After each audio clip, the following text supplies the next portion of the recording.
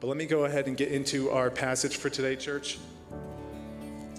And we're going to get into this. This is what it says in Matthew 6, starting in verse 16. When you fast, do not look somber as the hypocrites do, for they disfigure their faces to show others they are fasting. Truly, I tell you, they have received their reward in full. But when you fast, put oil on your head and wash your face, so that it will not be obvious to others that you are fasting, but only to your Father who is unseen. And your Father who sees what is done in secret will reward you. Let's pray. God, right now I pray you speak to us. You promise that your word is living and active, and I pray you would give us words of life right now, Lord, and that you would just increase our appetite for the things of God. And we pray this in Jesus' name. One more amen, everybody. Amen, amen. Well, you may hear this name, Jimmy Donaldson, and it may not mean anything to you, but you may know this guy by his YouTube personality, Mr. Beast. Some of you younger people in the room might recognize this guy. He's one of the most famous YouTubers on planet Earth, and he's a Christian from what I hear. And what is so fascinating about this guy is he does all this insane stuff on YouTube. And one of the crazy things he actually does is he will actually take his credit card and hand it to total strangers. And they'll tell them, you can spend as much money as you want, but if you go over the limit and the card gets rejected, you don't get to keep the stuff that you buy. And so people will be walking around the store, they're like, how much do you think is on this credit card? And this guy's like 23, how much money could he possibly have? And so like, I don't know, $500, there's this really brave girl who buys like $4,000 worth of stuff, and every single time the card gets approved, and they're all just freaking out, so excited to get all this free stuff from this random stranger. And then he asks them, how much money do you think was on this credit card?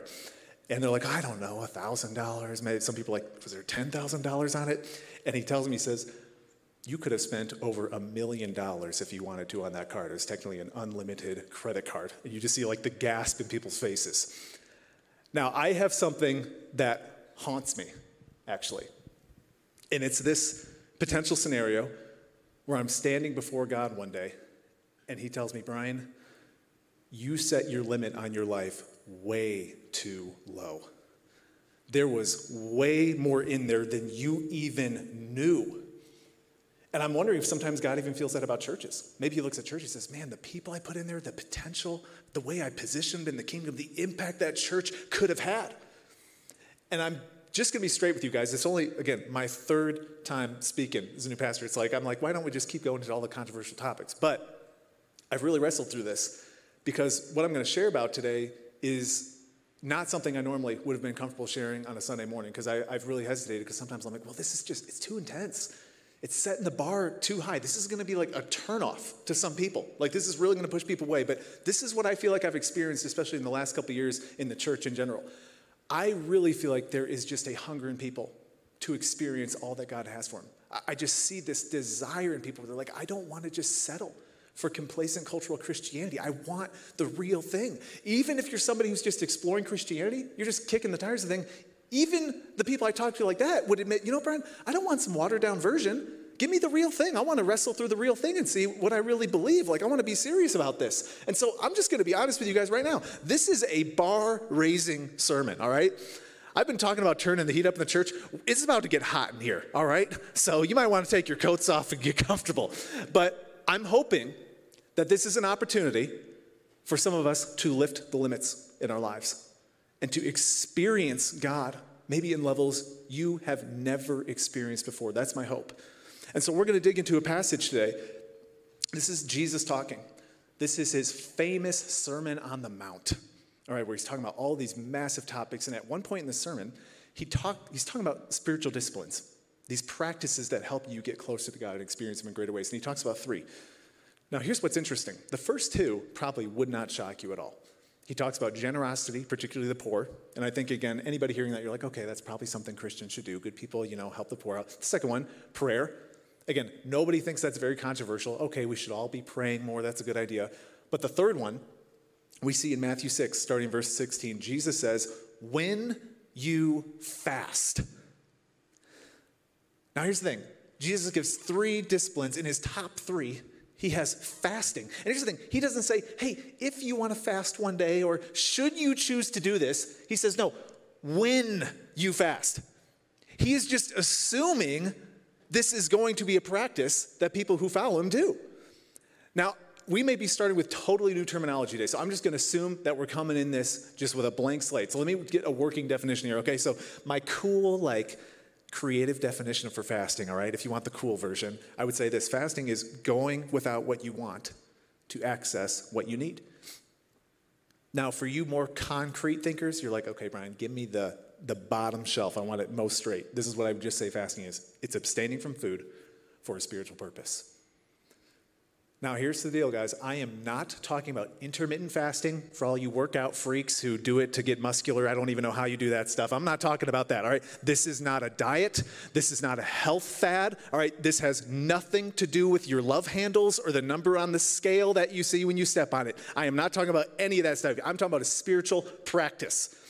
Now, I remember the first time I ever attempted a fast in my life. I was 18 years old. I was getting ready to go to college. And I had a group of friends who were like, let's fast for a day. Let's do it. And I'm like, yeah, what's fasting? And I literally didn't even know what this thing was. I'm like, I guess this is something people do, that when you're a Christian, you just don't eat food. But I'm like, all right, let's go after it. So for the first time in my life, I woke up, and I'm like, I guess I'm not eating my Honey Nut Cheerios today.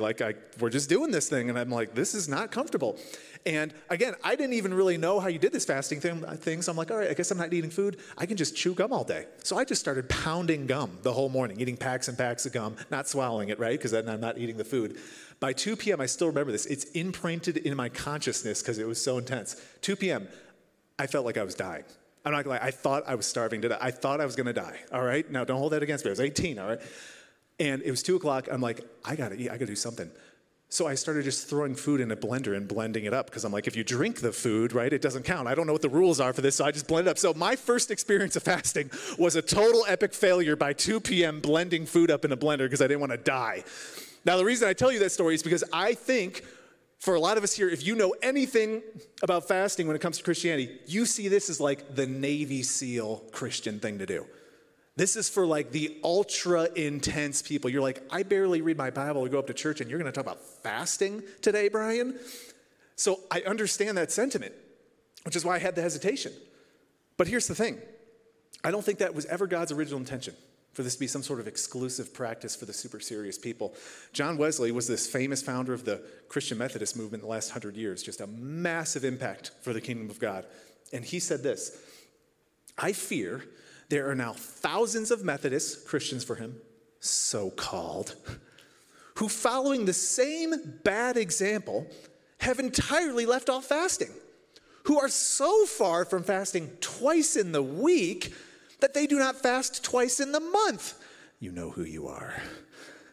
The man or woman that never fasts is no more in the way to heaven than the man or woman that never prays. That's heavy. Now, here's the deal. John Wesley is actually speaking to this fact that for most of Christian history, if you can believe this, it was normal practice for a Christian to go 2 days a week without eating. That was normal practice for Christians. Now, hear me. I am not here to pile on guilt. I'm not here to add legalism to your life. There is not a single verse in the Bible that talks about the frequency or length you need to fast. None of that. But what I do find interesting is that even in just recent history, how much some of our practices have shifted in the Christian faith. And so Jesus, talking about fasting, goes through this whole section, which we'll dig into. But he says, when you genuinely are seeking God through this honestly strange practice of fasting, he says, your Father will reward you. We've had this rally cry for the last couple of weeks as a church, if you're just joining us, and we've really just been having this charge. How bad do you want it? And the question is, how bad do you want to see God work in your life? How hungry are you for the things of God? What are you willing to sacrifice to see him move in your life? How bad do you want it? And Jesus says right here, God has rewards for people who seriously seek him, even in this practice called fasting. And so I think it's worth asking, what is the whole deal behind this deal? What does not even eating food have to do with your spiritual life and what God's going to do in it? And so let's take some time. For you note takers, you're going to love me today. I have points. They all start with the same letter. They rhyme. I mean, I got you, all right? So this is a note day for some of you guys. I want to talk about the power of fasting for a couple minutes. The power of fasting. Before Jesus blew up on the scene and became this famous traveling speaker, miracle worker, he had this kind of wilderness season, as we sometimes call it, before he really became known. And we get a sneak peek into this right before he blows up on the scene. In Luke 4, I'm going to start in verse 1. We see this. Jesus, full of the Holy Spirit, left the Jordan and was led by the Spirit into the wilderness, where for 40 days he was tempted by the devil. He ate nothing during those days, and at the end of them, he was hungry. I love that little note that Luke adds at the end. By the way, just so you know, he was actually hungry at the end of it. Thank you, Luke. He didn't eat for 40 days. We appreciate you letting us know that Jesus was hungry. All right, we had no idea. But here's the reason why I'm sharing this with you guys. You got to understand, fasting was critical preparation for Jesus before entering into the most public ministry in the entire history of humanity. And you think about, of all the things Jesus could have done to prepare to ultimately die for the sins of humanity, fasting was one of those key practices. And we see at the end of this little wilderness season he had, when he finished this fast, Luke 4:14, it says, Jesus returned to Galilee in the power of the Spirit. Fasting was this critical piece in Jesus' life to set the stage for him to have the most powerful contribution to history we have ever seen.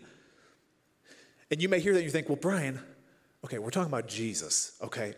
He's on a little bit of a different playing field than I am, all right? So I don't even know if it's worth the comparison. I get you on that. But I love this quote from this guy, John Piper, because he's speaking to that dynamic. He says, if he who was the light of the world, talking about Jesus, fought for his fire, that power, with fasting, is there something to be learned here for our flickering wicks?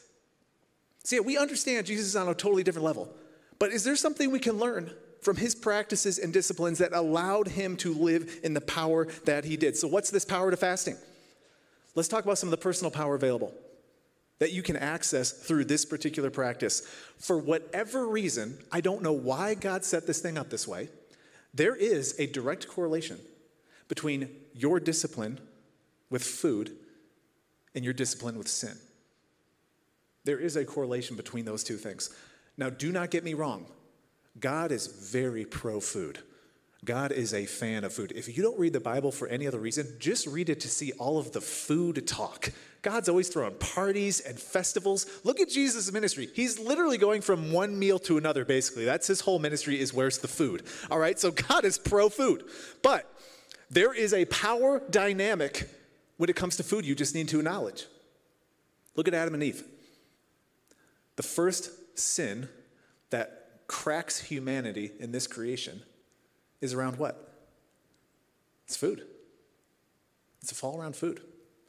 You fast forward to Jesus, this wilderness season he's in. Some of you guys may know this story. If you don't, it'd be interesting to look into. Jesus is tempted 3 times by Satan. In the top 3 temptations Jesus receives, one is around food. That is not a coincidence. There is a dynamic to our relationship with food and its spiritual implications in our lives. The Bible takes us to a whole nother level. Let's take it to another level. It talks about this concept called the flesh. Now, if you're reading the Bible, you may read this, you're like, man, is he just talking about like our skin and stuff? But actually, this is kind of a term or a euphemism for the sinful human nature we have. When you see this word flesh in the New Testament, it's talking about those selfish, compulsive, pleasure-seeking parts of us that work against God's purposes in our lives. Paul, a writer in the New Testament, he said this about the flesh, Romans 8:13, "For if you live according to the flesh, you will die." There's a death in your spiritual life and ultimately a physical death when we give into these particular desires and habits in our lives. But if by the Spirit you put to death the misdeeds of the body, the flesh working itself out in you, you will live. There's a spiritual vitality and life that comes out of the other side. Now, if you need a little bit more of a concrete idea of this whole flesh concept, all you need to do is look at a 2-year-old. All right? Particularly my 2-year-old, my daughter Brinley. I pick on her all the time. All I got to say is I only have a small window of time while I can still talk about my kids without them getting mad because they don't even know I'm doing it. So I'm going to take advantage of that. I had a woman come up to me last week at the church. It was so funny. She said, "Brian, thank you so much for talking about your kids the way you do. And I was like, well, what do you mean? She's like, it's just so encouraging to know I'm not the only one struggling with my kids. And I was like, okay, if the misbehavior and disobedience of my kids can encourage you, I will do that all day. So let me do that right now. My daughter, Bryn, she is mastered by the flesh right now. It just controls everything in her. And she loves her some food. This girl likes to eat. I'm telling you, it's impressive. We will come downstairs. I'll just open the pantry door, and she's just in there, and you just see the face, and there's just guilt all over her face in the form of chocolate and other types of random foods mixed together. It's gotten so bad. We've tried putting the food on the highest level in the pantry. She just climbs that thing. She gets to the top. I can't stop her from doing that. I've tried putting the special locks on the door she gets in. We've posted a guard 24/7. I can't keep this girl out of the pantry. But she is just mastered. She's got to give in to the desires. She's going to get what she wants. And look at our culture. Let's just be honest. We place a high value on self-indulgence. We do. We like to satisfy our appetites. We like to give in to the flesh. We even have phrases around this. Oh, you only live once. What happens in Vegas stays in Vegas. You know, you wouldn't have that desire if you weren't meant to satisfy it. That's why you have the desire. We have all these things. And yet the biblical argument is that there are actually desires inside of us that need to be put to death. They need to go down. And for whatever reason, God has set this thing up where fasting is a weapon in your arsenal to declare war on your flesh working against you and to put Jesus back on the throne in your life. And as you are fasting, something about the physical hunger drives your desire for the things of God. And it starts to change your spiritual palate. And it starts breaking down the desires inside of you so you can start experiencing greater levels of God's desires and will in your life. That's how this thing works. And again, this is just an open, honest church. We do real talk here. I know I've only been here 3 weeks, but I've been here long enough to know there's a lot of us in this church. There's real struggles. There's struggles around alcohol, substances. Some of us have really unhealthy relationships with media in our lives. There's real struggles around pornography, other habits, proclivities, addictions. I mean, the whole gamut.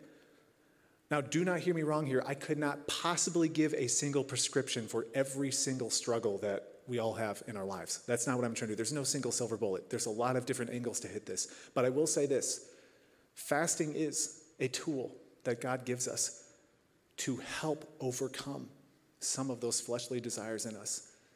And for some of you guys who really are bumping up against some very real struggles, some ongoing habits, I would ask you, have you ever tried fasting? Have you ever just made that an attempt to see if God might help work out just the things in your life? I have seen so many people overcome some of the habits, even addictions and struggles in their life through this discipline. It helped them break down some of those desires in their lives. And I would just encourage you, that may be something God has for you to make some progress. There's a personal power in this thing that God gives us access to.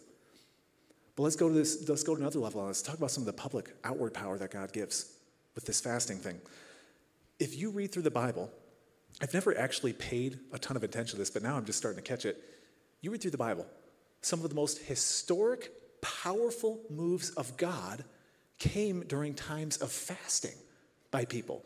I mean, the correlation is almost astounding when you start looking at it. Let me give some examples. If you don't know these stories, you should look into them in more detail eventually, but this is just fascinating. Think of Moses, the famous Moses. It was during a period of fasting for him when he received the 10 Commandments and law from God, which set the moral foundation for the entire nation of Israel for 3,000 years and set the moral fabric for the entire Western cultural experience we have during a fast. That's quite an impact. Jehoshaphat, don't hold his name against him, all right? But he was this king in Israel. You may not even recognize the name. At one point in their history, they were getting massively attacked by multiple enemy nations at one time. Hundreds of thousands of soldiers coming against him, completely hopeless situation. And this guy, he doesn't think, man, I should probably buy some more tanks. That would be a good idea. He doesn't go get more helicopters or call in a giant bomb. Look what it says in 2 Chronicles 20, verse 3. He proclaimed a fast. And if you read the rest of the story, God doesn't even allow a fight to happen. He decimates the entire enemy armies in one fell swoop. An entire war was won because of a fast. Let me do a couple more. This is just fun, all right? Humor me a little bit, all right? Daniel, somewhat of a recognizable character. He does 2 fasts that we know of in the Bible. One in particular sets him on a trajectory to become the second highest ranked person in the most powerful nation on planet Earth, which allowed him to literally shape the forces of history and even receiving visions that we are still interpreting for the future of humanity through a fast. Let's go. Come on, let's just keep on. It's just too good. It's too good. Jonah, the guy who gets swallowed by the big fish, we know this one. He goes and tells a horrible enemy nation, hey, God's not happy. You're all screwed. That's basically what he says, all right? It's not going to go well for you. And look what happens. Jonah 3:5. The Ninevites believed God. A fast was proclaimed. And if you don't know the story, the entire global city of Nineveh is spared from God's wrath because of a fast. 2 more. These are good, all right? Esther, let's love on the ladies for a minute. She's this Jewish girl who, through a crazy set of circumstances, becomes the queen of the entire Persian Empire. And yet, during this time, there is a genocide declared against her own Jewish people. And again, out of all the things Esther could have done, think of all the options she had. We see this, Esther 4:16. Fast for me. I and my attendants will fast as you do. And as they're seeking God through fasting, he saves an entire nation from extinction. Paul, the famous missionary, writer of a lot of New Testament letters, it says this at one point early in his ministry, Acts 13:2. While they were worshiping the Lord and fasting, the Holy Spirit said, set apart for me Barnabas and Saul for the work which I have called them. You could easily gloss over that one little verse. Be like, cool, just another verse I read over, not even paying attention. You got to understand what's happening in this moment. While they were fasting, God launches a missions movement that catapults Christianity from an obscure Jewish sect to overtaking the entire Roman Empire in 2 short centuries. Not only that sets a trajectory where now over 2 billion people claim the name of Jesus on earth, not to mention the 13 letters that Paul wrote that we are still reading to this day. Hear me, church. History has been forever altered by people who have sought God through fasting. And I just got to ask you today, what might God want to do in your life if you would just seek him with this kind of intensity? What blessings is God just waiting to pour out on people who are hungry enough for him to do whatever it takes to experience it? There's just something I've just learned, after my first massive fasting failure and lesson going on this journey. I've learned that I just don't go through any transition in life, major decision, massive struggle, whatever it is, without making fasting a part of it. I've just learned how essential that is in the process of going through an experience with God and the way he responds. And I just know there are so many of us here today. You've got your own stuff. You've got kids you're worrying about. You've got job stuff going on. There's health things. There's so many dynamics going on in our lives, and there are so many good things you can do. You can go see a counselor, listen to a good podcast, read a book, call your mom. There's a lot of good things you do, but I got to ask you, have you ever tried fasting on it? Have you ever thought, you know what, I'm just going to go to God with this thing and see what he does? Maybe that could be even more potent and powerful than anything else I could do.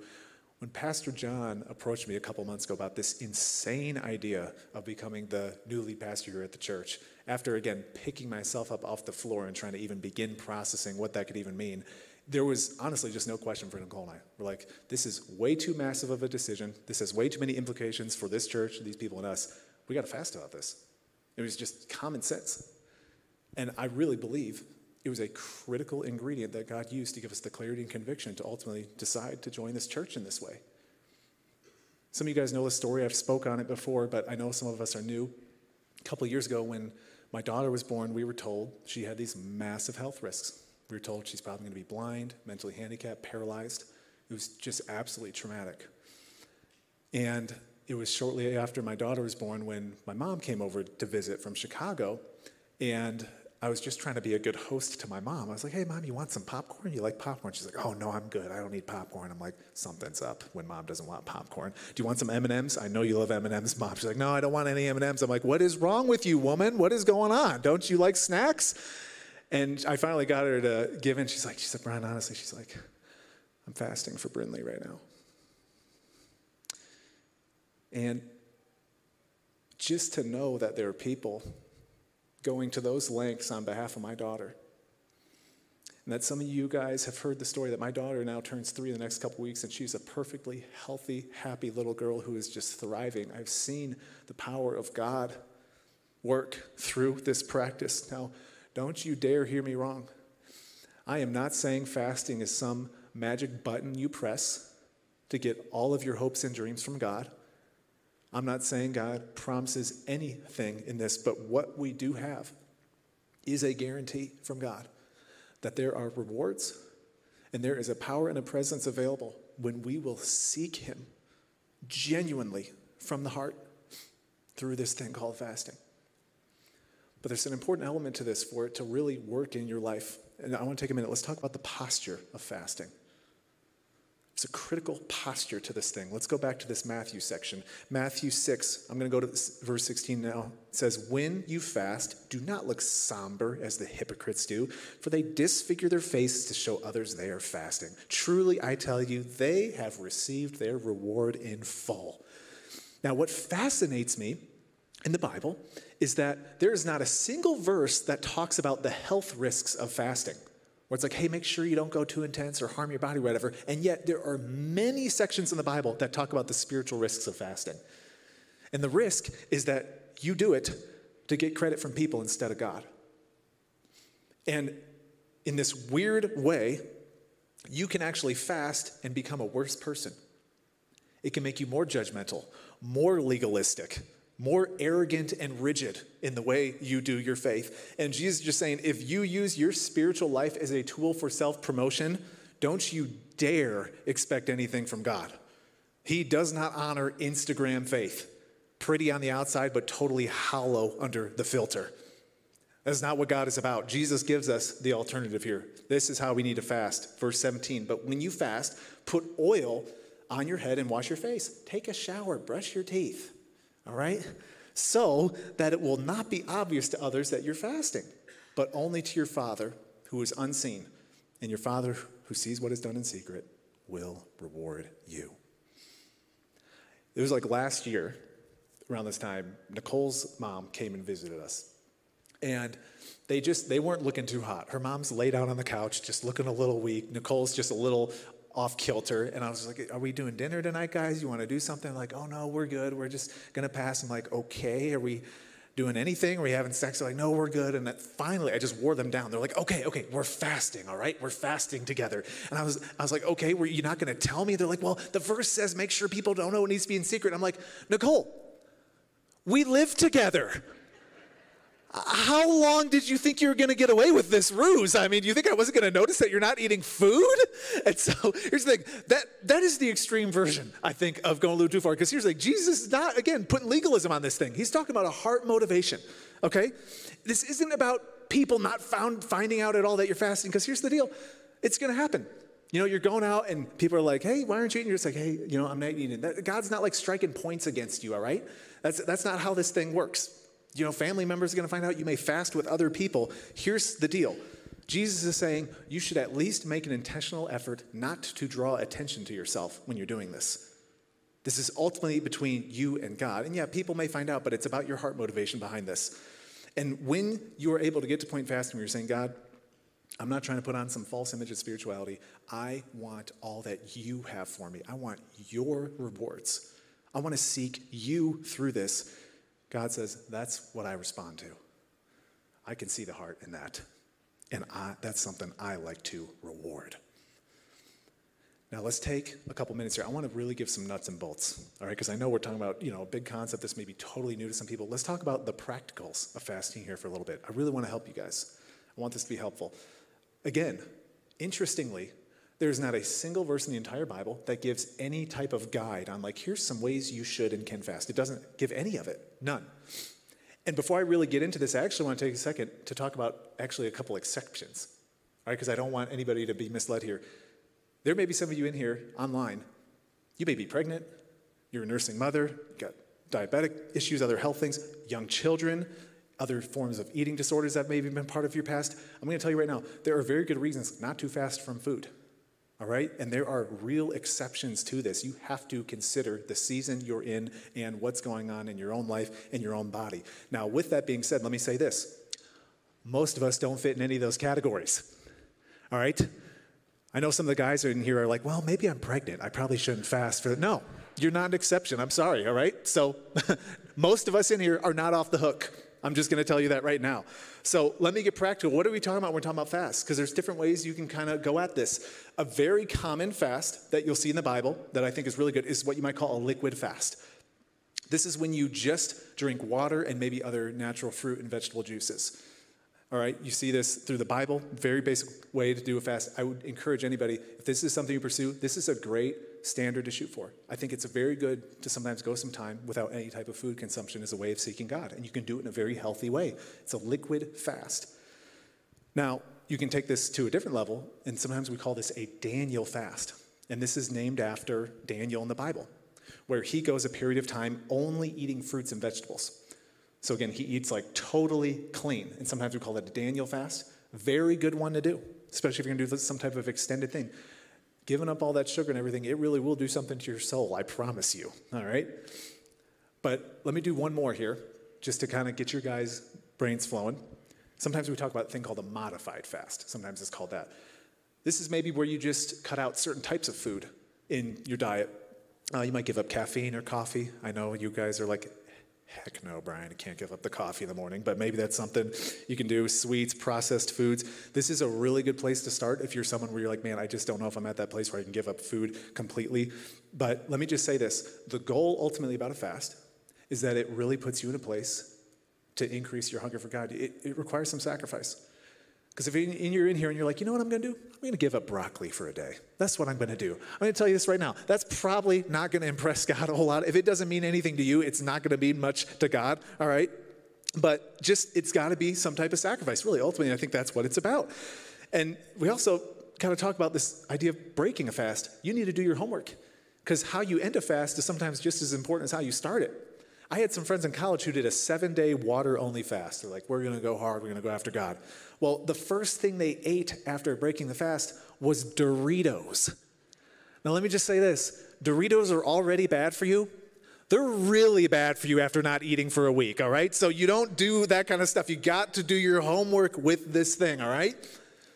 But I know some other people kind of get in these conversations. They're like, well, how long should I fast, Brian?